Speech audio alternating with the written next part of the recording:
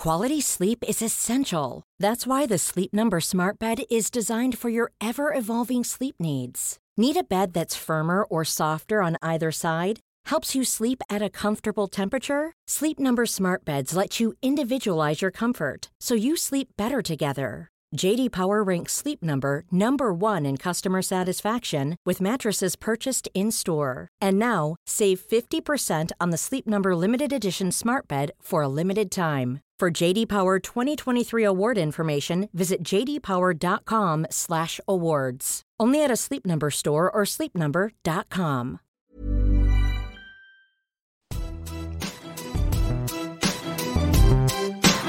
A grain of rice, a grain of rice is going to tip the scale. Just remember that, lad. There's a small bit of a needle there. Now, come on, Mayo, you've got to get Andy Moran into the game. Our mission was to show that we're no longer the whipping boys of Munster. Hi folks, how are you all doing out there? You're very welcome along. We're a bit lonesome today. We've only the three of us. Shane McGrath was meant to come on with us and haven't tuned into him over the weekend on the tip semi-finals. We'd have been liking to be picking his brains, but he got caught up in something with the school, I think. So sorry not to have Shane, but we'll have a stab at things anyway. Mark, you're back. You're back from Wetherby, kid. I'm exhausted. Jesus, I tell you. Aeroplanes, trains and automobiles, it was some crack now. Getting there was between the paperwork, between the local vet, the department vet, getting the toolbox from a neighbour, making sure that it was okay to see where they to go, the trainer, the handler over. And we haven't even left the country at this stage, we took the ferry. Supposed to take the 2 o'clock ferry at 2 o'clock in the morning on Thursday to get a text on the way up to say it was delayed 2 hours. So we said we'd pop over to Jackie's sister in Dunleary. So we stayed there till we were staying there till 12. Then we got another text that said it's going to be delayed till another 2 hours. So we ended up going over at 2 o'clock and we checked in and we had to sleep in the car till 6 o'clock in the morning. Thankfully, we all slept, to be honest, Dalo. So we left at 7 o'clock for a ferry that was supposed to leave at 2 o'clock. And then we had to drive, which was supposed to be a 2.5 hour drive over to Wetherby. Ended up being 5 hours in traffic on a Friday. So that was tough going on. I missed one of the races. My brother-in-law Kevin's horse was running at 2 o'clock. So we missed that. And we boxed onto the hotel. So it was obviously our 11th anniversary as well, our wedding anniversary. So I was double jobbing and I got a lot of brownie points, I can tell you now, over the weekend. And we ended up then going to Wetherby the following day to the races. So we were over early and we checked in there, went into the owners and trainers and when herself saw the attire that was in there for the racing track, nothing would do her ready to go out and buy a few hats for herself. So she said for the next day out, I know what to be wearing. But this cost you a fortune. And we hadn't even got to the race at this stage, But, how far is Wetherby from where you were staying, indeed? About 30 minutes. But we arrived, the first race was 1:20. We arrived around 11 o'clock and there was a queue of people going into the races. And a magnificent setting and magnificent stadium and facilities, stands and like the horse that won our race, Ballyolly's Glory, I think, or something like that. Well, look, the roar that went up for the crowd. Now, I was at Cheltenham 15 years ago and they often talk about the roar that goes up from the grandstand, but there was a horse well back from our race, and it obviously hit the front 3 furlongs out, and the roar was incredible. And there's 3 hurdles up the home straight, and every time the horse jumped, the roar from the crowd was incredible. It was a great feeling, I must say now. And Jack and the lad and the 3 kids were delighted, and we went into the parade ring afterwards, and we. ITV were there and they were on live, and Charlie, of course, being a scamp, said I want to go on television push, so he came over and then he jumped in front of the camera. So, and then the smart fella James, only 4 years of age, when he saw the other fella doing it, he followed him as well. So we had great crack, I must say. Yeah, Mick Fitz, good hurling man too. Good hurling man. Yeah. Wexford, and bit of Limerick in him too, TJ. Yeah, Kilfillan there for a while. Yeah, absolutely. Yeah. His dad had a bar there, hadn't he? Yeah, that is a bar in Kilfillan. That's right. Yeah. Okay. Good guy. Mick. Met him in Newbury one time with Holly Baker and Jim McInerney and myself, we were racing. We went down to the Hennessy Gold Cup, and the lads were going off to a soccer match, and someone else was going to a rugby match, and we said we'd go racing. So we got the train down anyway, and so we sent out Baker to do a bet on the last race, and the television was gone off, and we were in the bar, myself and Jim McInerney. The television would have been gone off, the last race, the live telly would have been gone. Yeah. So next thing I said, here's Baker back, and Mick Fitzgerald is with him, my sister Jim. So Mick Fitz joined us for about 2 hours, and he went to be asked to leave the bar later on in the evening. Yeah, so we contacted him every so often there. He's a good bloke, very good bloke. Queen, the ground was gone too soft for her anyway, Max, was it? Yeah, unfortunately, when we entered her, the ground was good there, and she needs good ground, a bit like Dundalk, that to be fairly firm. So they were watering the track in advance because there was, Paisley Park ran, and we met the owners of Paisley Park there. Shine Aim was running as well, another horse for Paul Nichols, and Shan Blue. So there was a lot of big stable styles were there on Saturday, and the most morning is the ground would be safe. So they had watered the track on the Monday and the Tuesday, and then there was a deluge came on Thursday and Friday, so it just had gone against them. And we're talking to Johnny Buck, the jockey, afterwards, and he said, you know what, I turned into the straight and I thought I had a chance actually of getting third, but he said the minute she hit the soft ground coming up the straight, that she just couldn't handle it. So important that she was safe. She travelled fierce well and she jumped great. We were thrilled with Ken Budds, the trainer, was absolutely delighted with her. It was an experience, and Johnny just said, look lads, you want a bit of black type for her. Musselborough next year, that ground will be very, very firm there. Get 1 mile and 7 there. Good sharp track to suit it down to the ground. So, we went over with a plan and we came home with a new plan. So that's why the experience of having a good jockey on board will give you a view for what you should be doing, So Jackie and the lads might stay at home next year, myself and TJ might go with you, to Musselborough. We'd fly, TJ. We'll fly, yeah. Shannon Manchester and get the train up. It's up a long way. Tough. How are things, TJ? Good. Delo, what I was going to explain there to non-racing followers was Mark was trying to do on Saturday was Getaway Queen as a mare, right? So she was running in a race, which is a listed race, right? So Mark would be hoping in time that Getaway Queen will be having babies, right? And that if Getaway Queen could have ran into a place, second or third, in a race which is listed as a black type, like a graded race or a listed race, all of a sudden the babies become much more expensive. So that was the plan. It didn't work, so he's got another chance of doing it. That's the beauty of it. There was 2 horses that ran in Wetherby. I would say the winner, trained by Dan Skelton, Molly Ollie's Wishes, is a good horse and is one for the notebook. And in the Charlie Hall, Mark, Shan Blue, he was 20 lengths clear when he fell at third last. Definitely won. Right. If somebody has a notebook, I'd be putting Shan Blue in the notebook for the Ryanair in Cheltenham. The way he travels, the way he jumps, I could see him taking it up at the top of the hill in Cheltenham and kind of doing them all for toe, a little bit like Alloho this year. So there's a long-term 20 or 25 to 1 shot for the Ryanair for next year. So that completes the racing podcast for the week, right? He could go. Shan Blue could go for the King George, could he? Shan Blue could go for the King George, yeah. Flat track would suit him right. Flat track, I would say that he might struggle over the 3 miles with better horses, but I think that maybe the Ryanair in Cheltenham long term would be absolute. Jumped brilliantly in Cheltenham last year, just didn't get home. Ideal. One for down the road. But Mark, unlucky. It was optimistic what you were trying to do. It was a very good race. They were all represented. Donald McCann, Paul Nichols, like Nicky Henderson. You were certainly in at the deep end. Ken Budds. Ken Budds. He was in great company. Delo, before we move on to the hurling, or I think that's why we're here anyway, right? I just see. Did you join up with the Kilmallock boys for a few hours or anything? No, Monday. No, I didn't. It's in the list of things to do, but no, I didn't. I left them do it. I see Nuno is gone, Delo. Nuno, if you lose now to Man United, you have to sack the manager straight away. You know what I mean? Nuno Espirito Santos, he's gone after 5 weeks. A mad world. We're all talking about Ole, and next thing he gets a 3-0 win, and Nuno gets the road. It's just gone bonkers. And as I said last week, there's a small little bit of this coming into Ireland because it's a time of the year when clubs up and down the country will be looking at the fellow who was there last year, and there was teams relegated and teams in county finals that didn't win county finals. And in most cases, and in most clubs that I'm aware of, somebody has to be blamed. Yeah, and like the Galway County Board now could be getting itchy feet with Henry losing with Thomastown yesterday, so funny the way it turns. But the thing there with Tottenham, like, is like, I mean, just depressing to watch the type of football. But then they're not like Harry Kane in trying an inch, like that's as far as I can see anyway. And then, like, obviously they should have let him go during the summer and got the 120 million or whatever they were getting. And I don't know. No, I don't know. It's a basket case of a club at the moment. Anyway, it's nearly it's as bad as Man United at the moment.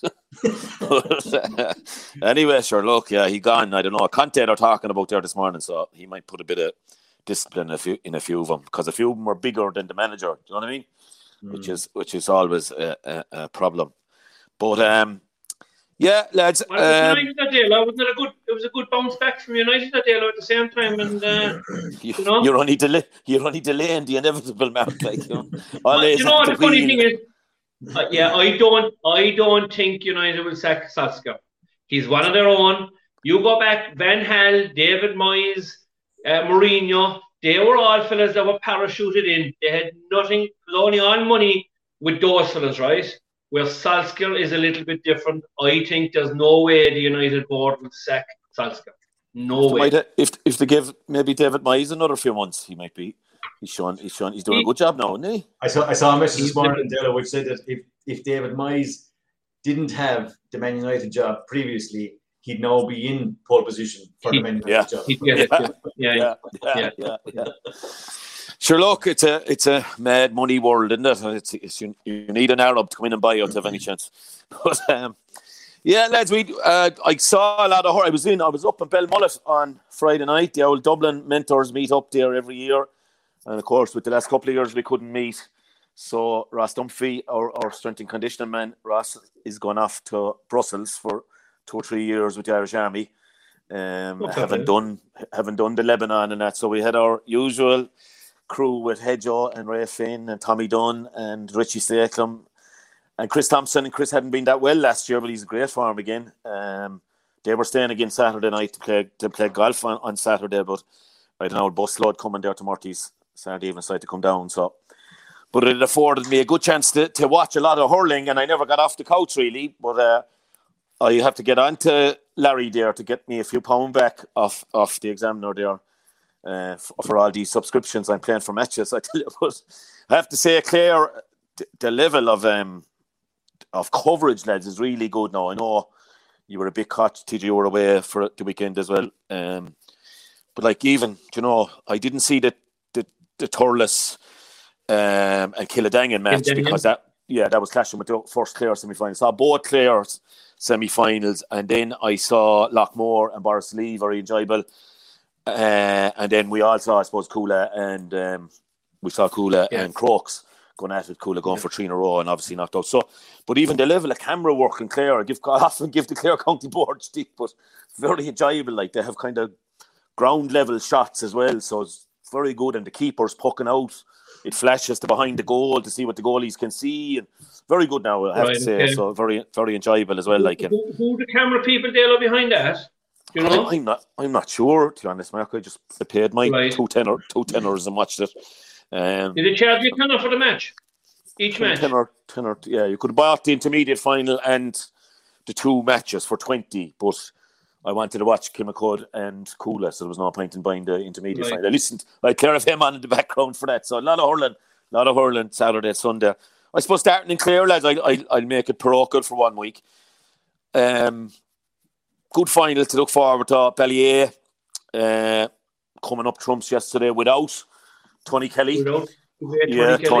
Tony in a boot. Anyone that has any doubts going forward, lads, whether Tony Kelly will go into coaching or management, anyway, I'd say is in no doubt, having watched the scenes, and like, he was front and centre of all the team talks and all the water breaks. Obviously, we see 4 of them now because they're not using the dressing rooms for some reason. Maybe I was blaming the county board in the wrong for that as well last week, but they weren't in use again. But Tony was given an awful lot of advice, obviously good stuff as well, because they took over the game. Very good win for them, because without Kelly they would be seen, as vulnerable. But they're inter-county footballers in Gary Brennan, Pierce Lillis, these fellas, and then Jack Brown. Unusually they play Jack Brown a cornerback in the first half. Now, Owen Hayes will be very good corner forward for the market, so they put Jack back on him, but they brought him out centre back in the second half, and Paul Flanagan in at full back. 2 county players, obviously. really stood up. But Brennan gave an absolute exhibition in midfield, powerhouse. And like Newmarket didn't score, I don't think, for the last 15 minutes or so. Colin Ryan got a free in 5 minutes into injury time. You wanted one free taker to take it for you. Going for Colin. But it just into the wind. It was a tough free, and it tailed. So Balliet deservedly, I thought, went through. Saturday then you had a bit of history up our way with Aina Kilnamona, who would be the McCarthy's club's Aidan shouldn't have played. I'd say he was on a hamstring, had to come off. He went off injured, Dilla. He did, Mark, and well. And David Fitzgerald, well, Aidan's brother Jason, very good centre back, but David Fitzgerald then went down with what looked like a definite serious knee injury, but somehow managed to come back on and hurl really well for them. And we had drama there as well, like young Conor Hagerty now would be Flannan's star of 2 years ago. Great prospect. He had a great game. He really came of age for them. But great drama at the end. Shane O'Donnell wasn't in the game in the first half. He was out the field. David Reedy wasn't really in the game either. And I said, but to put O'Donnell in full forward for the second half, got 3 great points, but kind of against the run of play because they never really got going. Eero Guinness. Long high ball into the edge of the square, and O'Donnell fetches it in injury time again and rounds his man and had to be dragged down, I suppose. But Danny Russell, who was hitting their frees again, like Colin Ryan, probably the man you'd like to have hitting it. But he went for power and he kind of hit it straight, and Patrick Kelly stood up. 35 years of age, great story. Clare goalie in 13. Stood up to it and saved it out for a 65, and now he's getting the chance to go around behind the Tulla Pipers at 35 in the Clare final. First time ever for Aina Kilnamona, obviously 2 clubs that came together a few years ago, but all the underage work really paying off for them there. So yeah, you'd be delighted to see them getting through. It'll be a fascinating final in 2 weeks' time. It should be a huge crowd, I'd say. And Delo, what's the nature of Tony Kelly's injury? I know it's an ankle injury. Did he have an operation? He had. He came on as a sub against Kilmaley, TJ there in the quarterfinal, and they were in big trouble. Come on and scored 3 points from 3 touches nearly. He was that good. And I think though he aggravated it even a bit more. They thought maybe he'd get away with being an impact sub for the quarterfinal, semi-final, and final, and then he'd get it done, and even if they were in the Munster club. But I think whatever bit of a setback he gave it, I think the advice from the surgeons was that you don't do it now. You won't be back. You won't be back for the round robin in Munster, like, because that's going to be earlier again now with the split season. Remember, like at the end of April, isn't it? Yeah. So, like, I suppose for Tony, it's a tough call, like, isn't it, in your club? It's a very hard call, yeah. Going for their 3rd title in kind of 7 years, 8 years. So they might still do it though. They're strong and I tell you they're resilient and they're tough and they believe in themselves, you know. So, but yeah, it was a bit like the Glen in Cork last weekend, Dale, when Hoggy was sent off, and just an update on that. They are appealing the sending off, and I'm led to believe that there's going to be a hearing this week. So it's a case of watch that space as to what's going to happen. But Hoggy will be back. But there's a wrinkle on the ground that the Glen seem to be happy enough that there was a chance that he may be, the red card might be rescinded. So we'll just have to wait and see what happens there. But again, I had a few lads. I had a few lads up in the pub there Thursday. Teachers, they have great lives. They were on their midterm and they wanted to come up all summer, and they were caught up in hurling. And 2 good cockmen now and a Kilkenny man, but good old crack with him Thursday evening there. It was quiet now in the pub, so we had a good chance to chat. But they were saying that maybe the cameras didn't pick it up. You were on for the game, obviously. The camera didn't pick it up. No, definitely not. Was there a chance that John Cronin was going to go in and say what Hoggy did was harmless or something like? I don't think. That certainly isn't going to happen now, because there was a fair bit of there was a lot of aggro at the game now, and there was a lot of aggro in the stand from what I gather as well now. A good bit of it. Okay. And but I'm led to believe that potentially, you see, with cameras now and everybody with mobile phones, right? You just don't know who's watching around the corner. Like, so there might be some bit of camera work well for the phone. All right, I don't know, but we'll have to wait and see what's going to apply there. Like, but there's definitely the appeal is going ahead, and I think both Glen and Sales will be watching out what the result is going to be from the hearing. They will, and like That's the big thing. People are saying that Ballyea couldn't win Clare without Tony Kelly, but showed some guts now yesterday. Probably going up a grade now against Kilnamona, but that'll all depend on if Aidan McCarthy hasn't recovered. And he's in the football final next week with Kilmurray Ibricken. So they're wondering, will they get 2 weeks? Maybe the final mightn't be played for 2 weeks. So if he did, I don't think he'd be able to play in the football final. And it's one of the things as well, isn't it? Like with, I thought for a long time in the tip semi-finals yesterday that Loughmore looked flat and dead. And I was saying I was blaming the football again, like every week. They have huge games, but they showed huge resilience to come back and beat Borrisoleigh. I don't know, you didn't see any of that, but Jesus, I didn't see any of it, but hasn't John McGrath really put up his two hands and basically said to Liam Sheedy, like, Liam, you shouldn't have doubted me, like, I was your man, like, I should have been in earlier. And I go back to it with a couple of lads from Loughmore. We met them at the Galway races, actually inside the chipper about 3 o'clock in the morning. And they pleaded with me to say it in the podcast that John McGrath should be on the starting 15 for Tipperary. So, lads, I didn't say it then, but I'm saying it now. They said it was absolutely scandalous that McGrath wasn't on the Tipperary team. And in fairness, he has come back with all the answers so far because he's been magnificent for Loughmore this year. In fairness, he's quality. Like, he looks like a very lazy player, but he's not. Like, it's just his style of play that he's cruising across the ground. You know the way some fellas look fierce, fast, and fierce agile. This fella just has a cruising speed. Is very, very good, but it looks that he's kind of sluggish, but he's not. Quality. But I tell you there, Mark, I'd love to have had a Shane's take on it now, or Ken or one of the tip lads. Yeah. Interestingly, he wasn't really in the game together. Like, Boris were just completely dominating the play. Noel wasn't in the game because at wing forward, Borrisoleigh had Ray McCormack on him, and John was inside then, and they had him kind of bottled up. And Borrisoleigh dominated 3/4 of the game. Now, there was a strong wind, all right, in fairness, but they actually swapped them. And straight away, Noel got onto 2 balls when he went inside. And then Borrisoleigh, I thought, panicked a little bit in the line. Now, maybe it's harsh, but they dropped Brendan Maher back on Noel, right? In the full-back line. Kind of took him out of the play a bit, right? And then John thundered into the play at midfield, Mark. Now, he may have been at 11, but coming deep. Yeah. But he took over the play out there, like. And I mean, he only got 2 points in play, but the frees he hit, Jesus, they were magnificent frees now. He had the wind, all right, but they were way back and out on the sideline. But the amount of ball, as you said, that he picked up, drove forward with, and it's an interesting one, I think, for Tip, and this is where I'd love to have got Shane's view on it, that and I know he got 4 goals in the quarterfinals, so you can't say there's nothing wrong with him inside, and we all know how much of a goal getter he is. But when he came to that number 11 kind of deep role, he was powerful, he was brave, he put up his hand and caught balls. You know, I think it would be a real option for Tip next season to come. Like, but he's a quality player, Anthony, and you know he's one of these players that can be silent for 55 minutes of the game, and all of a sudden he gets an opportunity and bang, it's inside in the back of the net, or he gets the match winning point. He's a real good player now. He's great control, great skill, and I think he's great. I think he's got great awareness as well. The other side of it, and isn't it a great sign of a player to be battled up for a lot of the game and then come out and then maybe change the game in a different position? Great sign of a player.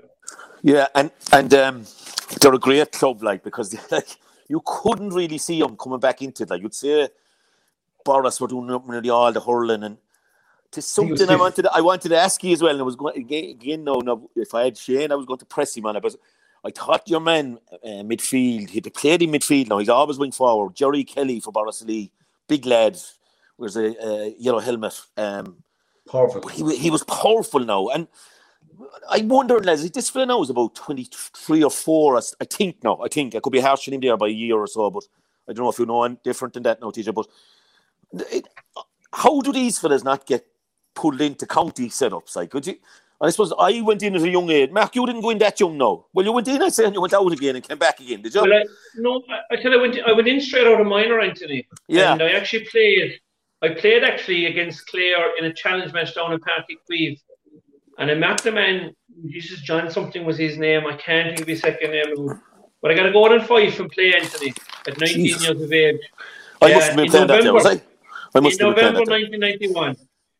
And we're playing under 21 football with the club a week later on the Tormey cruise ship.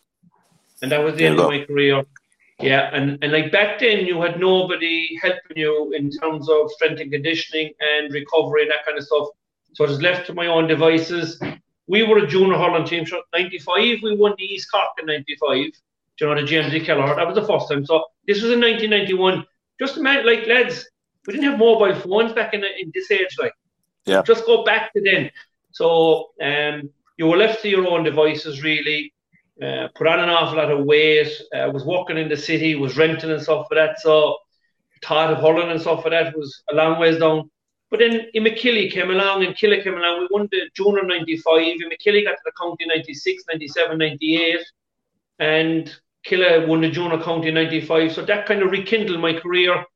And made the Cork Intermediates in 1997. Won an All-Ireland with them at centre-back. Having failed to make the team in the Munster final, in actual fact. That's another story. But it was actually Pat Minogue in the semi-final of the intermediate. We played Clare. And I dislocated my shoulder actually in that game. Pat kicked me just a bit of my shoulder free, it's a genuine thing. And just before I finished that, right, during the course of the game, we got a penalty and I took it, right? But I was down the ground. And Liam Doyle's brother Leo, do you remember him? Oh, I do. I must have hit Liam in some match or a league match or whatever I know. But Leo stood behind and he says, "That one's for Liam." They'd be cranky enough the dials. Yeah. So McKilly came along, and we won the county in 97 with them, and I was called into the senior panel in 98, and then we won a National League medal in 98, and just look, came back into it late, and I suppose at 25 or 26 years of age. So, but it was in we all know what happened then. We do. But to answer your question, the couple of things I was going to say is Jerry Kelly had a phenomenal year the year Borris-Lee got to the All-Ireland Cup final. I think the All-Ireland Cup final against Ballyhale, I think he scored 6 or 7 points in play. He was unreal. And we know because they beat Thomas's in the semi-final on their way. He was fierce and influential. Is it possible for a player now at 24, 25, 26 to come into an inter-county panel? I don't think he's that. I think maybe 20, because he played in the Fitzgibbon. With, I think Waterford IT maybe, I could be mixing up my colleges now, but he definitely played Fitzgibbon the year after that Borris-Lee run. 22. Yeah. But the answer is no, is he can. And I think one of the questions for Tipperary, but just to touch on there, right? Nobody can doubt the likes of Noel McGrath, John McGrath. Just they have the hands of God, the vision they have, the players. Sure, they'd make any team as reality. I think the issue for Tip going forward is they just have a number of them, right? They have a number of players that can tick that box and play in the number 11, right?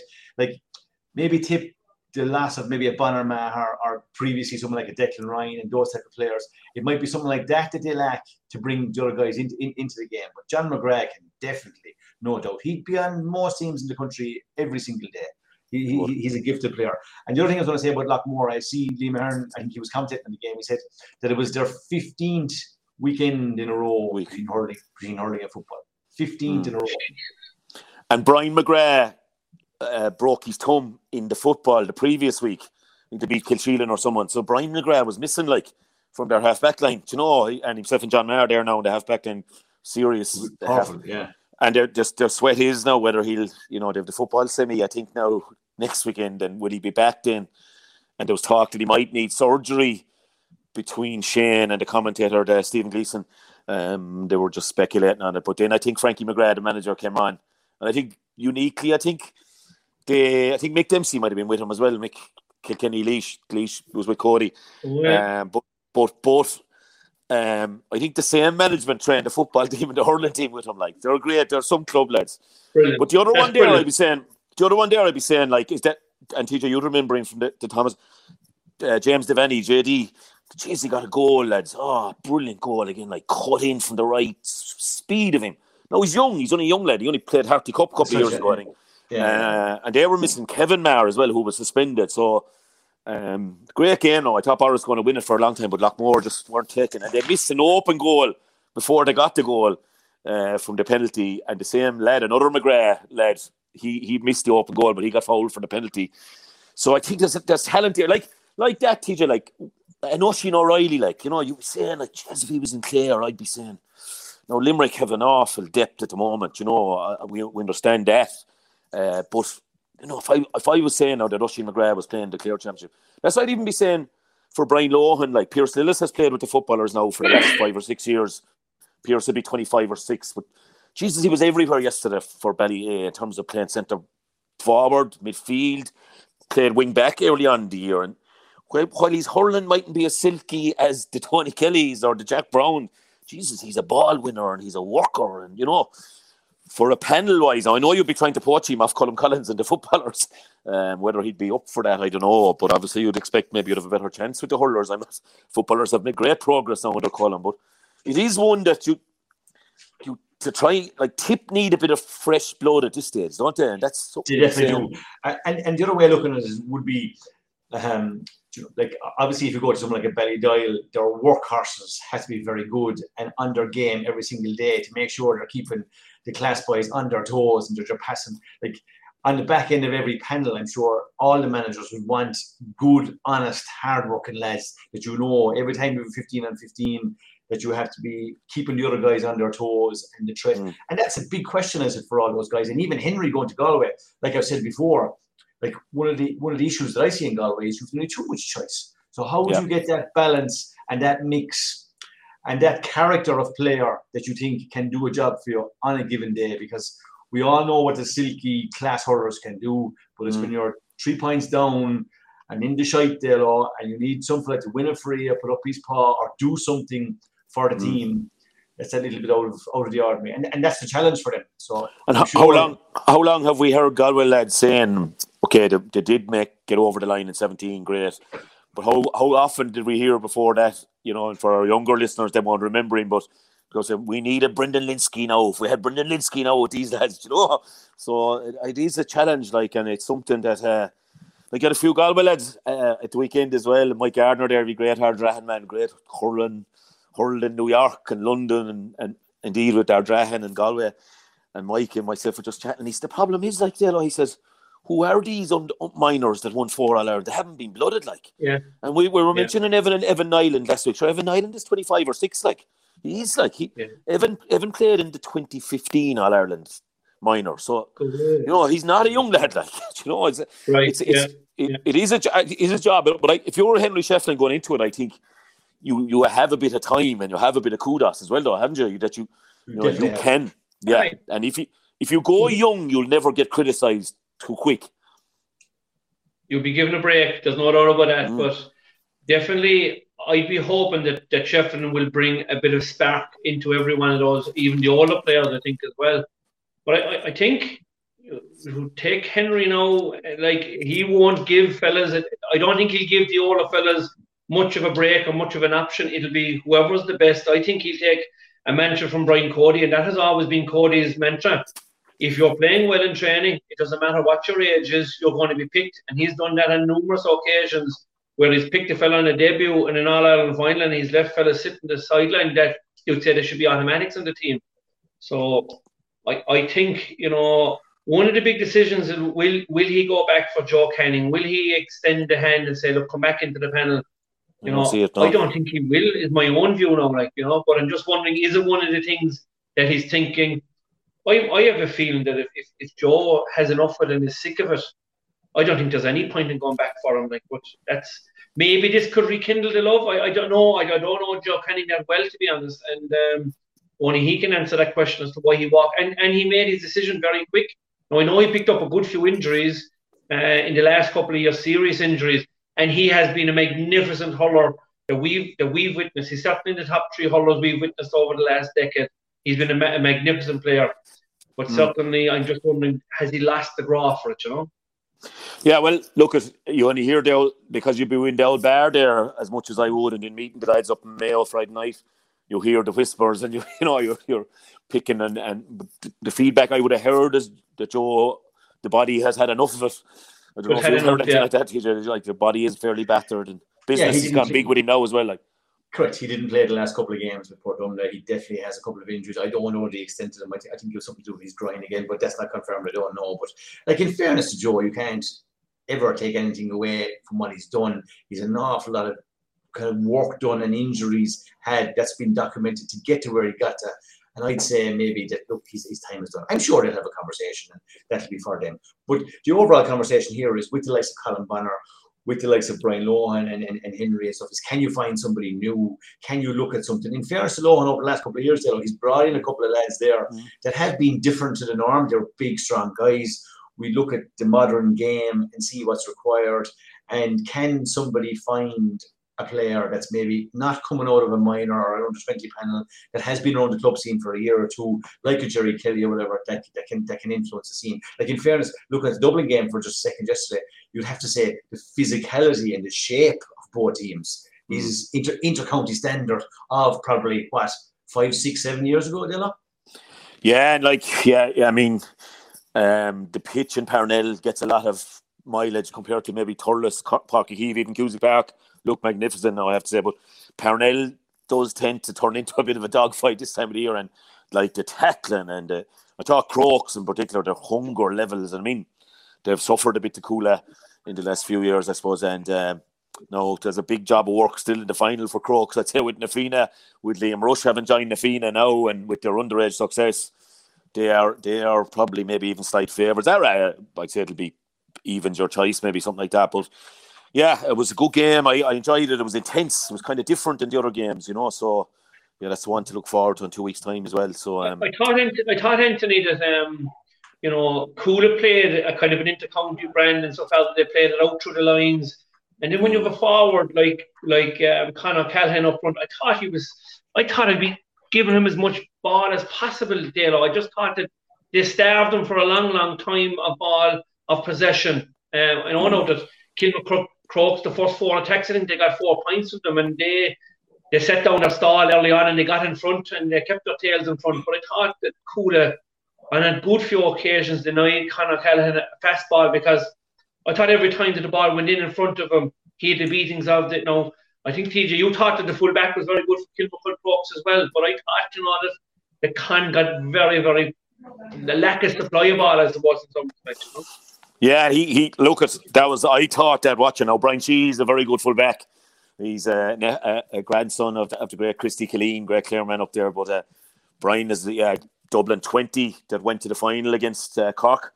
The 220 finals we had there. Very, very promising full back. He's a real. They actually, because of the Clare connection, they affectionately call him Lohan in Crokes. So he's a good lad. Yeah, but Con, obviously, like I first hand, like to say, we beat Coola the first year. I was up there, lost the final, and then Con kind of destroyed us in the quarterfinals the following year. It could just unmarkable nearly, and I just thought Con's hurling maybe was a little bit rusty. He still got a few points, obviously, but just thought hurling doesn't get to play enough, obviously, and it can be But I think you're right. Mark. I'd have been letting it more off into him a lot more than they did. Yeah. It was. I thought it was over and back to field now, and they weren't making a whole pile of progress, and it looked very pretty. But Kilmacrook were quite happy to say, lads, keep hurling away out the field there. You're no danger whatsoever to us, because we know we've everybody else wrapped up, and if you want to hurl away 70 yards away from our goals, that's fine. I thought Kilmacrook Crokes were very, very smart yesterday now, and obviously Bill O'Call centre back, he wasn't going to let anybody in. The amount of professional fouls that he committed yesterday, if it was soccer anyway, he'd definitely have to see it right out into it. Like he took out some amount of fellas. He did. There was one tackle actually by Sean Tracy, David's brother. Remember that on Ronan Hayes? It was a rugby hand trip. It'll be one of the ones you'd be definitely the black card. You'll be going, but sure, that's fellas know they can get away with it at club level. And I suppose there's something that Ken even mentioned last week, that we should have the same rules for the game, no matter what it is. Yeah. But for Crokes, I'd say the big thing, Ronan Hayes is really, beginning to step up to I'm the county man level for the club now, and Alex Considine with him in kind of a 2-man full forward line. They're 2 big yokes and 2 good hurlers as well that have pace. Yeah. So it'd be interesting though, because Nafina, as I said. And the funny thing is, Ronan Hayes, even though he's a tall guy, he's fairly slight. He's not that muscly in comparison to a lot of the Dublin fellas now. He hasn't got that physique yet that we say, your traditional Dublin player would have a really, really strong upper body. But by God, he's a good hurler. He's able to play it down. He's great right step. Yeah, he mightn't be that wide, Mark, but he's very rangy with the hands and that, isn't he? He's a great. I mean, he was marking Keane O'Callaghan, who'd be a Dublin regular now for 8 or 9 years, and he was he was able to reach for great ball, and he's kind of nailed down the freeze as well. Took his penalty, well. So great finals to look forward to there. The second semi-final, lads, in Tip, which was on Saturday, obviously. But and Ken was finding this hard to call. They maybe thought Thurles weren't as impressive in the quarterfinal and Killadangan champions, but they did. Thurles answered a lot of the questions and probably will go into the final as big favourites. Now I didn't see any of it. Unfortunately, I was watching the first clear one. But by the reading of it, I think their big guns stepped up, and I think Conor Stakelum, good, very young player again, another one that Colin Bonner I'd say will be looking at, tip minor, tip 20 to 1-2 from play. But I think the two Mars, even Pa Burke, stepped up to the plate, and they're having a big year. They're having a big year. Thurles, I was going to say the return of Billy McCarthy. That's going by the reports, but yeah. By all accounts, like Paddy Maher kind of rolled back to years and just tough out Thurles, and they're favourites to go and win it again. So yeah, I'd imagine a massive result for them. Yeah, I'd say the big thing with the final there, probably looking at you want Brian McGrath back for Lochmore, Yeah. But isn't that a great final now, lads? Right? Lochmore having they had a hat-breaking loss last year, like in the final, and like if they continue to win in the football again now, they'll probably have 2 finals. Maybe the county board will give them a small bit of grace. I don't know how the draw is actually working out in the Munster club. Is there somebody waiting for the Tipperary, or are they in a semi-final? I don't know what the draw is there, but just is very unfair on Lochmore if they're playing final. If you play 2 finals, they did it back-to-back last year again. If they get there in the football club.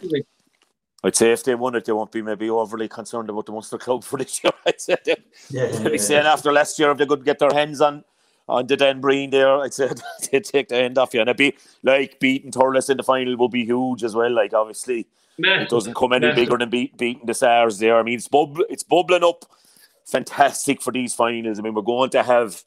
We'll look at the Cork semis in a few minutes, but we're going to have a great clear final with kind of neighbours as well, Kilmon and Ballyea, be either side of Ennis, and they'd know each other very well, the players, and a huge occasion with Kilmon and their first one.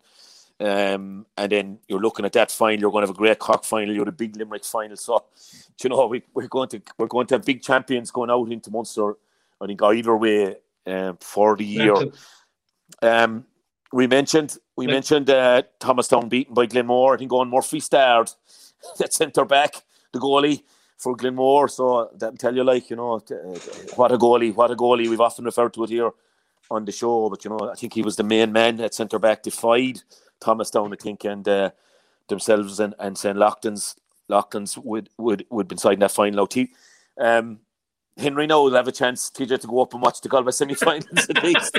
He was caught there, so he'll have a bit of time in his hands now. Obviously, he'll be anxious to see Ballyhale winning in Kilkenny, but at the same time, he'd nearly need to be going looking at the Galway semi-finals as well now.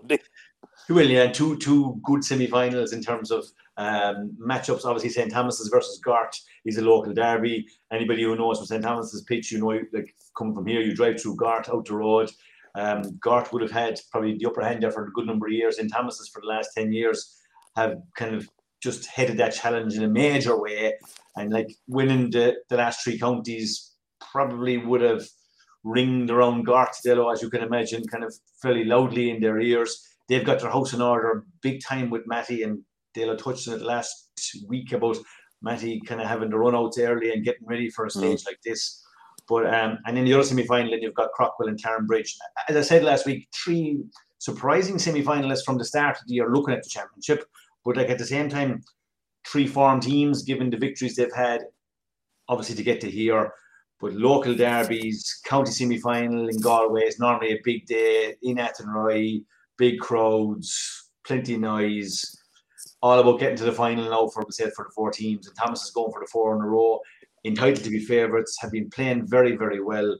But yeah, I'll be hoping to be at the St. Thomas's Gart game myself. I look forward to the rivalry there.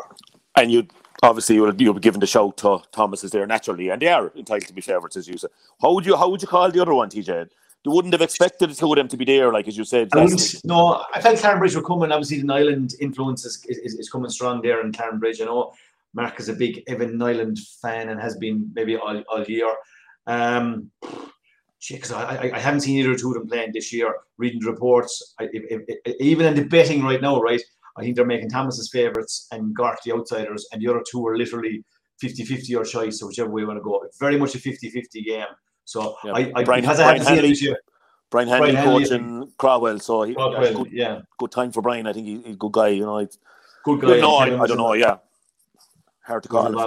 Yeah, with the 17s, but very, very, very, very difficult one to call. Yeah, and as I said, two good semi-finals to look forward to there. So Thomas is looking to get over the line and try and get another one done. Yeah, huge one in Kilkenny, Mark, as well.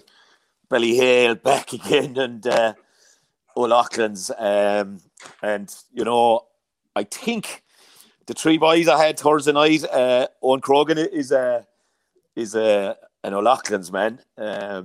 My good friend of Mick Galway, that's Galway's and the two Cork lads with him, great lads, Carl Murphy and James Ford, like hurling fanatics, 3 PE teachers that studied together in UCC. We great debate. We were hurling till after closing time slightly anyway, I have to admit. But it was great. The taxi driver was very patient outside the door from anyway. But good lads. But Owen was saying like that the James Stephen lads were a bit sick, that they felt that Ballyhale were there for the taking and they didn't play that well. So but do teams like Ballyhale do a poor enough semi-final and then a poor final? Like? Yeah. Listen to me. You look at Ballyhale down through the years, right? Every year there's a team that says they should have beaten them. Like I go back to Castlecomer, they were 2 points up with time up, and their full-back was fouled coming over the ball. The helmet was taken off him. The player continued, the ball ended up the back of the net. Ballyhale went by a point, like you know. Last year as well, they were on their knees last year. Was it James Stevens that played last year? Cheryl Plunkett was in charge of them. They were on their knees, and how they got over the result that day again was incredible. But this year, they certainly under James O'Connor, a guy I worked with Killer for years, Joxer is his name, won a county with Carricktool, a total outside of the same year. Got Father O'Neill's to an All-Ireland club final, beaten by Tommy Welch's crowd Tullaroan. Like, he's a great coach, James O'Connor is, and he's really one fella that should be snapped up by an inter-county management, wherever there's a vacancy or an opening for him, because he's a real quality coach. But I find it very hard to go against Ballyhale. They just, whatever it is about them, they know how to get it done. And James says the most grounded set of players he's ever dealt with in his life. But training at 7 o'clock. TJ Reid is above at 6 o'clock practicing frees every night of the week. All the players will be on the field at 6:30, fucking around. It's incredible, the religion, with the amount of success that they've had down through the years, how they keep turning up with the same attitude.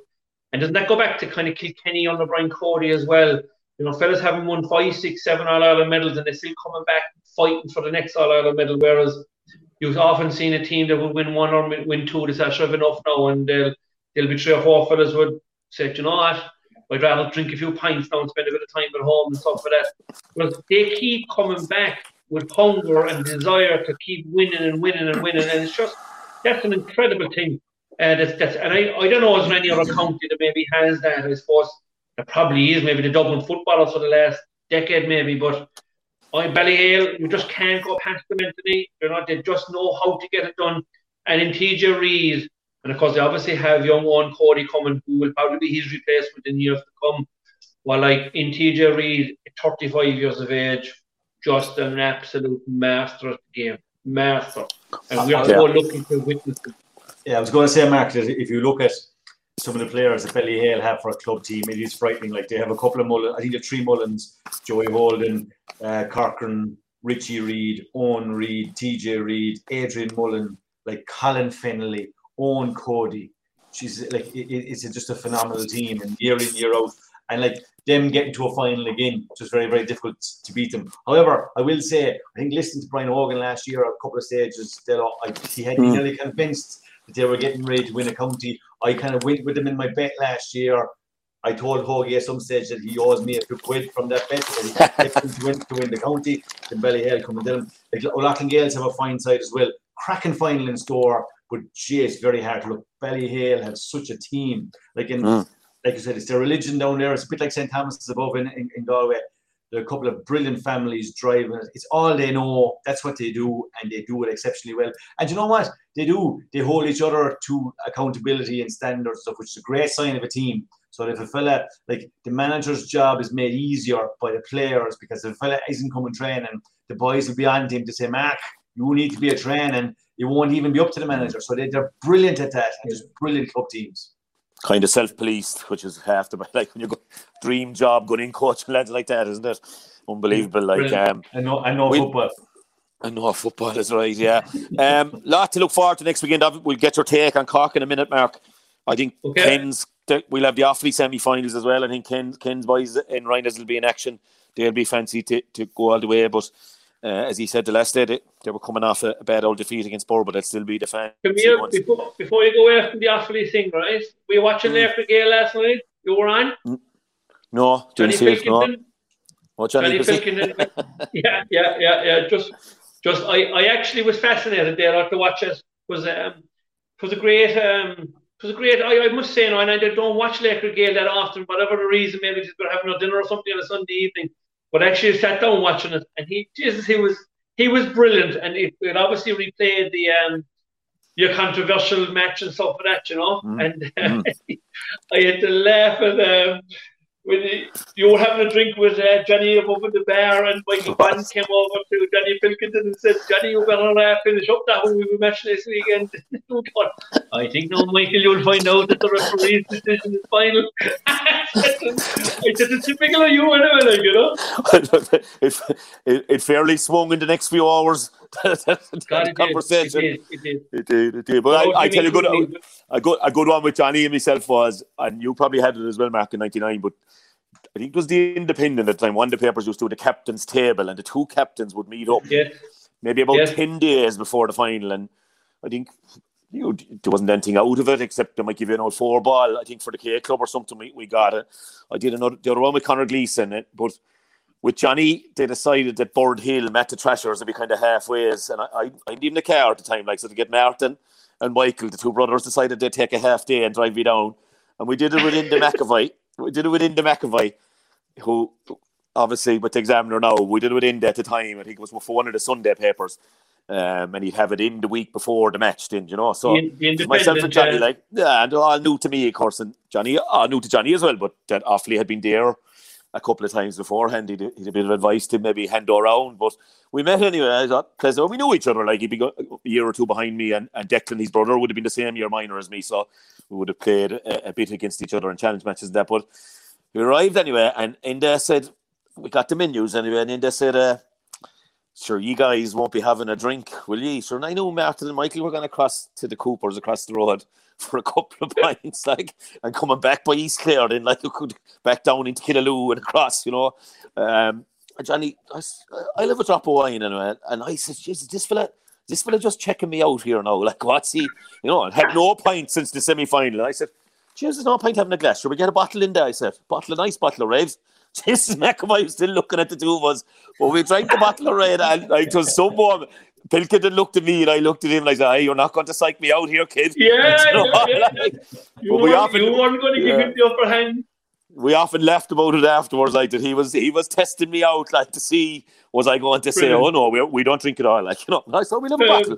We'll have a bottle, get a bottle. So that was my team. Johnny Guessman, sure, he's great. There were great characters that Offaly team. That's how it's. But you're like, we spoke about the Limerick team of your team, teacher, when you came out last week. It's only afterwards you get to know these lads, because we, you know, as you said, Mark, no phones, and we wouldn't have known each other between no GPAs and stuff like that, you know. So, but yeah, guess man. Yeah, as you say, the Offaly shout out as well, lads. Just have to give them a shout out. And hard luck to Dora Bearfield, our old rivals, and good chance we'll be meeting them in intermediate hurling next year, I'd say, with the results are going for Clarecastle. But big win for Smith O'Brien's Killaloo. Delighted for them as well now, and I wouldn't have minded Dora Bearfield being back up senior either. It'd be great to get them back. But I think they were beaten in 5 intermediate semi-finals up to this year, and finally got over the line there yesterday. Huge dogfight, 14 points to 12. So I'd say there'll be a good day in Killaloo. There won't be any rugby balls being thrown around there today, I'd say, of any sort. So it's a big thrill for them, and a huge year to go up as well out of intermediate, because you have 2 senior clubs being relegated. So it's going to be hard to win that intermediate in Clare next year, and we might have to worry about that. And I want to give a shout out as well. A few good mates up in Ballycran, and the down final had to be transferred to Newry yesterday, I think, with the wind and rain. And the pitch in Ballygilgan, I think, wasn't able for it, whether the conditions were too bad up in the Ards Peninsula. But huge win for Ballycran over local rivals Portaferry. It was a brilliant game, I believe. Portaferry came from 8 or 9 points down to bring it to extra time, and they won it in extra time then. So good night up there as well, I'd say. The Blaney boys, I'd say, were flat out. So there'll be a good crack in that, and glad for them. Huge weekend next weekend, Mark. I know we had hurling in Cork over the weekend, and I suppose especially one for you, your neighbours.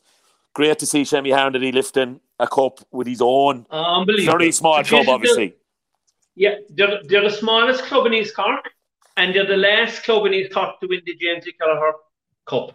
So there's a bit of tradition for you there, and there's a bit of all the forks broken there. If anybody knows the Pillmore Beach, there are pitches down there. It's a sand-based pitch that was recovered from sand dunes about 30 years ago. And they're still trying to nail it down as their own, but I think they have squatter rights at this moment in time. No dressing rooms, lads. No running water. Just a steel shed, and go in and tug out and away we go. But the first East Cork title for them, I suppose. Look, Martin Welch, or Gatch as we know him, is the manager. He would have been involved with Cork and UCC for a good 2 years. Padraig Gould from the Piershig is their coach, and then they've selectors Miley Griffin and Sean Harnedy and Art Supple. I don't know whether anybody would know Art, but Art is a great showman and show band, and he sang 4 songs inside the dressing room yesterday. In Dungoran, the match on in Dungoran. Four songs, but the whole parish was inside there. I don't know if you ever remember Mickey Hart years ago making a speech inside the town hall and the fog and everything, but after it was inside there, the whole parish was there with him. But I suppose a couple of fellas to mention, Anthony, the likes of Jim Griffin, who's gone to his eternal reward, would be a person who would have minded the field and minded the club for years and years. And obviously the sponsors, Kieran Marrigan, his wife Cathy, and Coolmara Stables, they're youth supporters of the club as well. But I remember Art Supple was a selector. So they're our sister club actually at underage.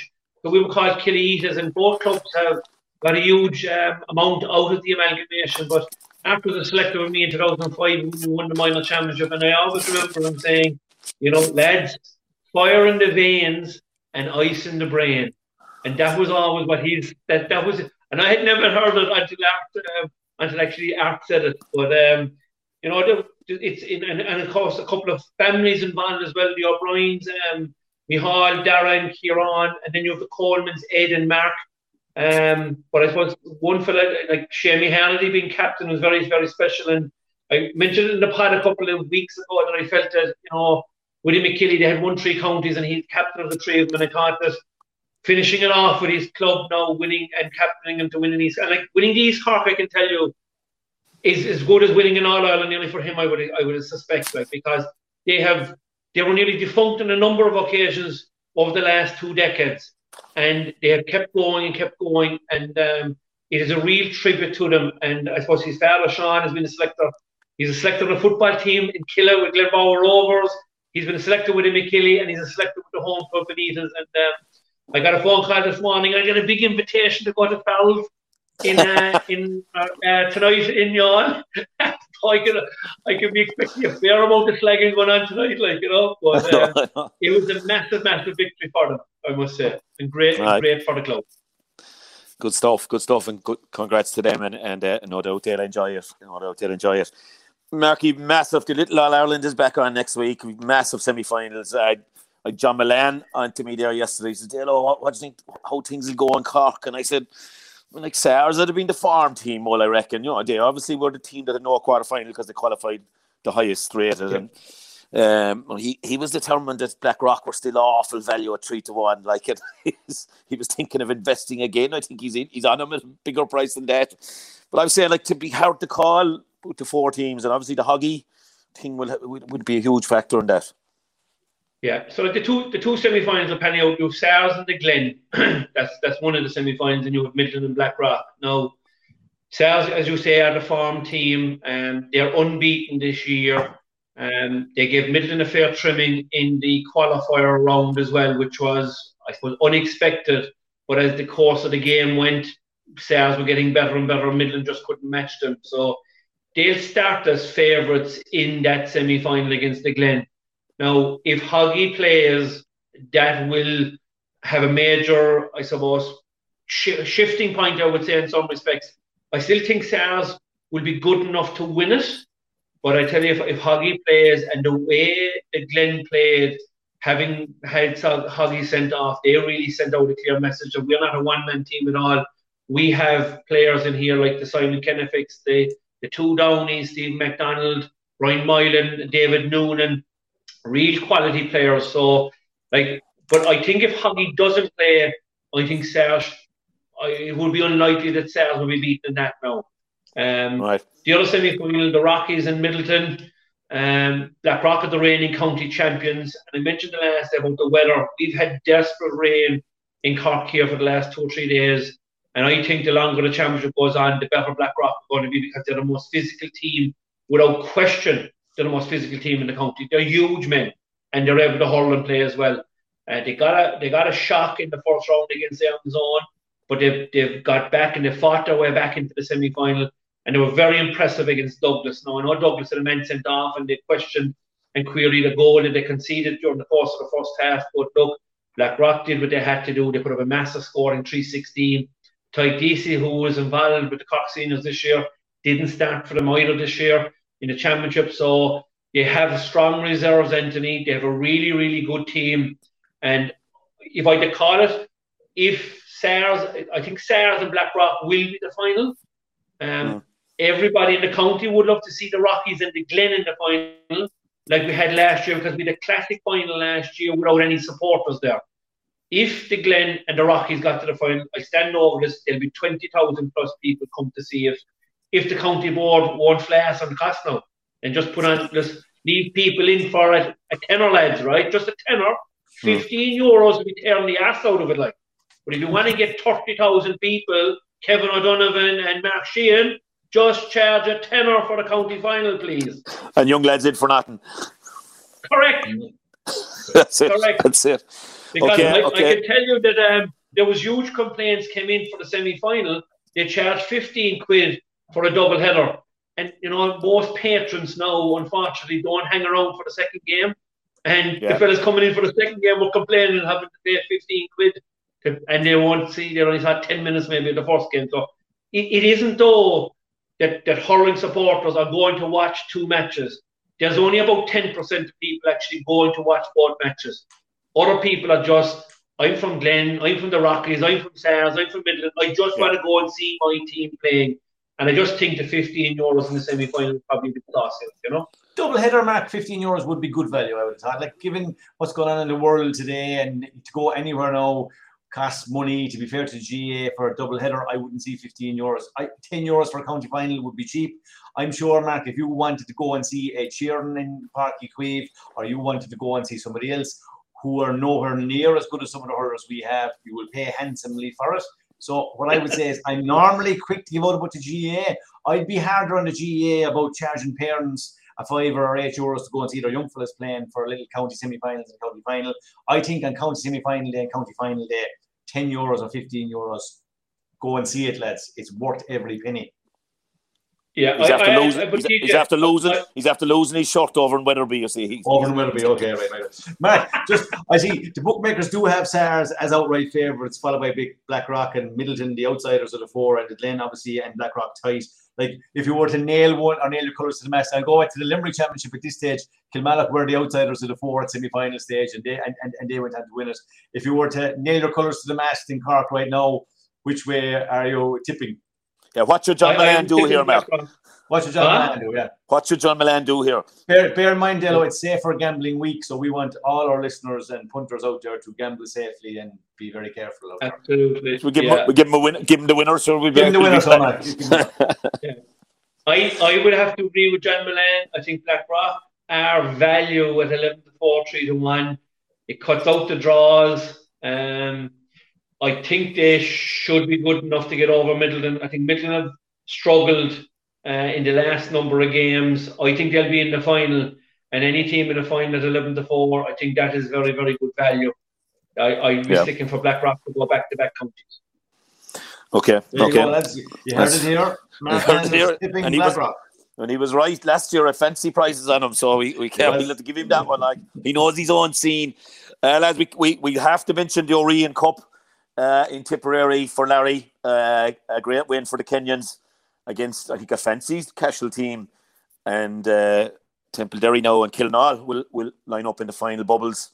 I think maybe got a goal there for Kilnall, beating St. Mary's and Clonmel. So Larry could be a bit shook here in a fortnight's time after the tip finals. Yeah, he's probably listening there somewhere. And Dale, before you go out for Cork, the Senior A quarter-finals ran over the weekend. Bright Rovers had a big win over a much fancy Blarney team that had the likes of Shane Barrett and Paddy Power in their lineup. But just two young lads coming from Bright Rovers that should take note of. Owen Roach and Brian Roach, twin brothers. They're twins. They're really, really good boys now. They're quality players. They're after actually setting up a mouth-watering semi-final against Father O'Neill's now, which will be a local derby. And they played each other last year, and Father O'Neill's were well over them, but Bright Rovers are certainly a bit better this year.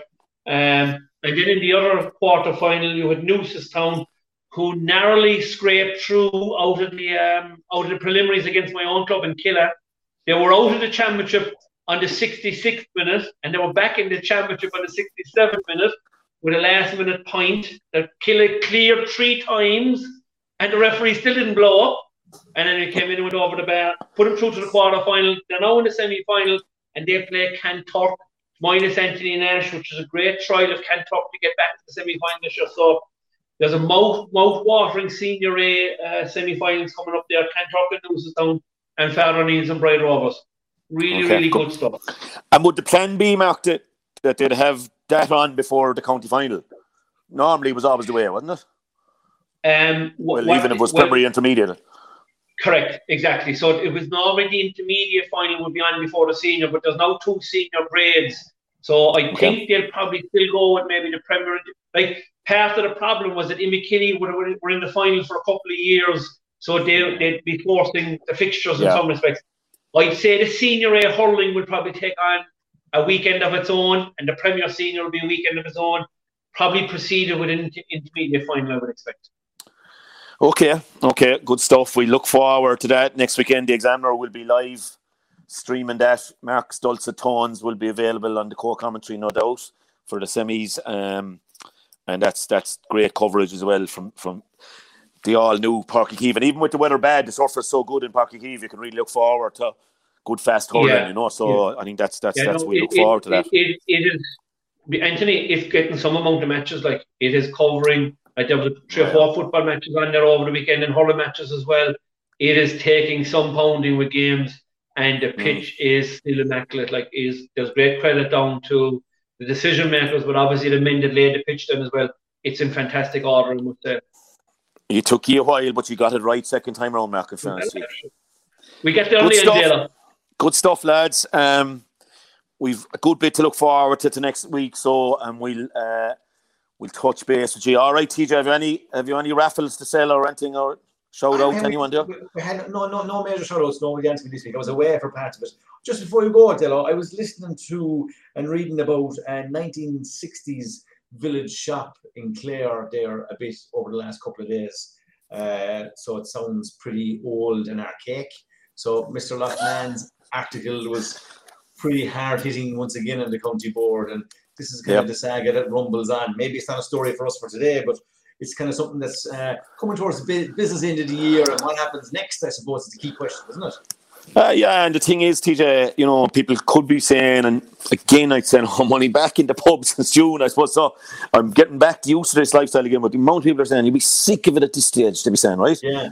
And you've got a bit of that, even in text message yesterday, but if you're sick of it, it's going to be just this report. This committee was elected. They were asked to go away and look into all the various branches of Clare GAA, what's wrong, what's right, what needs to be done. They've come up with a report. It's a damning report on the powers that be that have been there for a lot of years now, on the facilities in terms of Carl Lohan, some of the stuff on Brian Lohan's, you know, the support he needs that he's not getting, and fundraising, general stuff like that. And like if Ger Lucknan doesn't highlight the likes of that, and he said it, the likelihood is nothing will happen.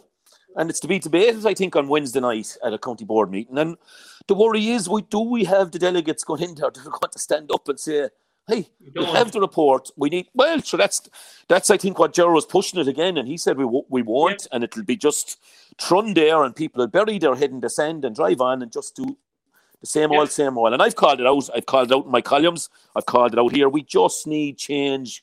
We need fresh thinking. We need fresh voices. And there are people there. Club Clare have shown that. They came in as a fundraiser and raised a lot of money late on last year. And you know what? The amount of people that got on to me, I did a bit of advertising. We all did a bit from, you know, pushing it. 50 quid for an individual one. I don't know what the family one was. It 100 quid. Amount of people that just said, is this going to the teams and not to the county board? And I said, yeah, that's where it's going. It's going to Clare Camogie, as well as all our underage and our senior hurling teams, and the Camogie as well. Or say, oh, Jesus, I'll sign up for that. Send me on the link. And that's where people are at in Clare. They're disillusioned. You know, look, people have done a lot of good work back the years. I've said that. But we need freshness. We need change. And that's desperately crying out for. And I think Gerard's right to be highlighting that. And if I have to chime in on that again today and agree with everything Gerard said, that we just so need change in Clare GAA.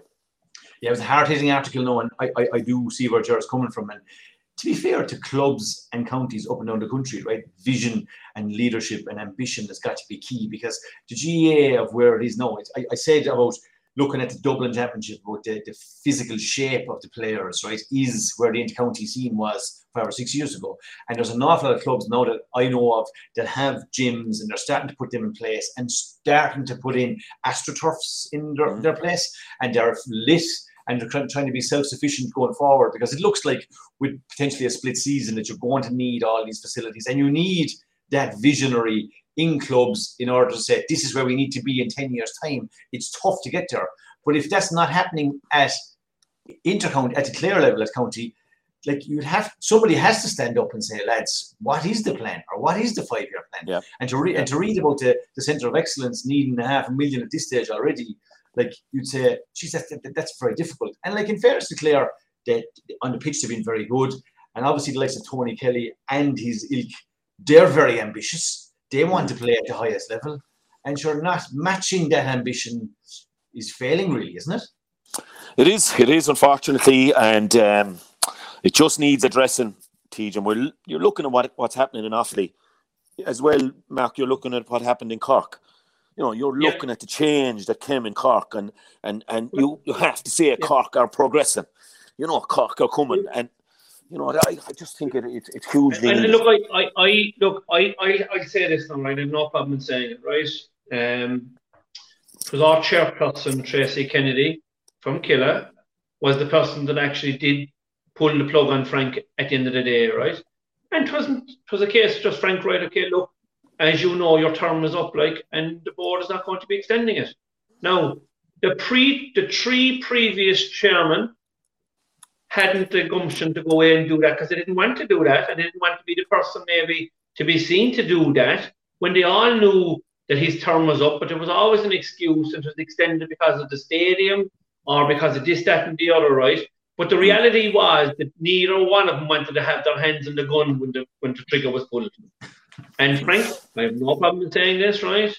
Frank was a great ambassador for Cork, fantastic Corkman, but his time had come where new blood was required. and Kevin O'Donovan has picked up the ball since then. And a lot of clubs will probably criticise Kevin, I have no doubt, because of change and stuff like that. But change is always going to hurt people. There's no point in saying otherwise. People are slow to change. We're slow to change ourselves. We don't agree with everything that happens. But you have to say, since he's come in, we've won a minor football, we won an under-20 football, we won a minor hurling, and we won 2 under-20 hurlings. Now, that's 5 All-Irelands across both codes in a short period of time. We've been to an All-Ireland senior hurling final as well. So that's good progress, I would say. But massive work still to be done. Also, you'd have to say, like, the progression in terms of the management.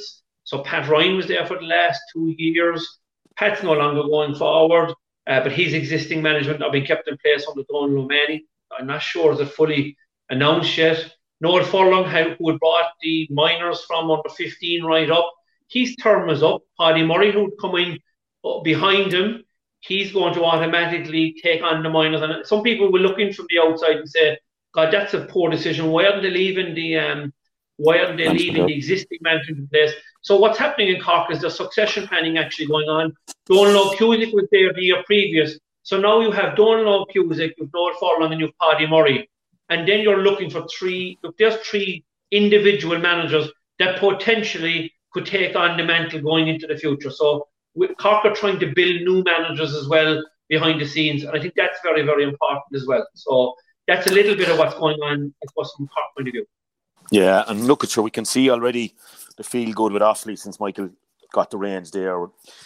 Look, it's hard. Some people just get into these jobs and it becomes a way of life and they just find it hard to let go. And I don't think there's anybody has any great malice for what had anything in the past is in the past now, as far as I'm concerned. We need to move on. Yeah. I think it's a pivotal week for Clare GAA delegates. Pivotal week, and a pivotal couple of weeks coming ahead to the annual convention, and we need change. Unfortunately, that's my call on it. So, good stuff, lads. Good stuff. Go on, the other thing I'd like to say, right? I just picked up the Examiner this morning, right? And I looked at all the counties that they had reports from: Cork, Clare, Kerry, Tip, Waterford, Dublin, Offaly, Tyrone. A picture from Galway, Padraig Joyce and Cian O'Neill, Roscommon, Laois. Like what paper in the country is covering that amount of GAA? Then you also had minor, junior, intermediate, senior A and senior covered within that. So it's not just about the senior we're talking about. And then you had relegation and your county finals as well. So they're covering every section of GAA. And I must say, it's not, and this isn't because it's because we're GAA is why I'm actually saying this, right? It has to, without doubt, you'd have to put your hands up and say to the Examiner, fair play for the job that they're doing in terms of being able to get reports. Larry said he's wrecked. Larry's wrecked. Larry said he's wrecked. He was up all night. 24/7. No, fair play. I have my copy here, but I open up at 2:00 on a Monday, and Mick Shea brings the Examiner home with him then after his couple of pints, because he's reading then for the night. He's outstanding. And as he always says to me every Monday, they're the only crowd that still do the coursing. So I'll tell you, we get the coursing results and the draws. Unfortunately, we had Chiro, our little greyhound, the 7 of us, Stephen Sheedy and my brother Michael and Tommy Howard, etc. We were in the Ledger in Limerick, TJ, with big plans for this fella. He done a great clock in Shelburne Park there a few weeks ago. But he got knocked at the first bend, so we didn't qualify. It was 3 to qualify. But he's young. He'll be learning. So we get him back to Shelburne. I think we're better off in Dublin. It's a bit like Clare. When we get to Crow Park, we're dangerous, TJ. Sounds good. Great stuff, lads. Great stuff. Good day, love. A grain of rice. A grain of rice is going to tip the scale. Just remember that, lad. There's a small bit of a needle there. Now, come on, Mayo. You've got to get Andy Moran into the game. Our mission was to show that we're no longer the whipping boys of Munster. To know what's really happening, subscribe to the Irish Examiner today at irishexaminer.com/subscribe. Mom deserves the best, and there's no better place to shop for Mother's Day than Whole Foods Market. They're your destination for unbeatable savings, from premium gifts to show-stopping flowers and irresistible desserts. Start by saving 33% with Prime on all body care and candles. Then get a 15-stem bunch of tulips for just $9.99 each with Prime. Round out Mom's menu with festive rosé, irresistible berry chantilly cake, and more special treats. Come celebrate Mother's Day at Whole Foods Market.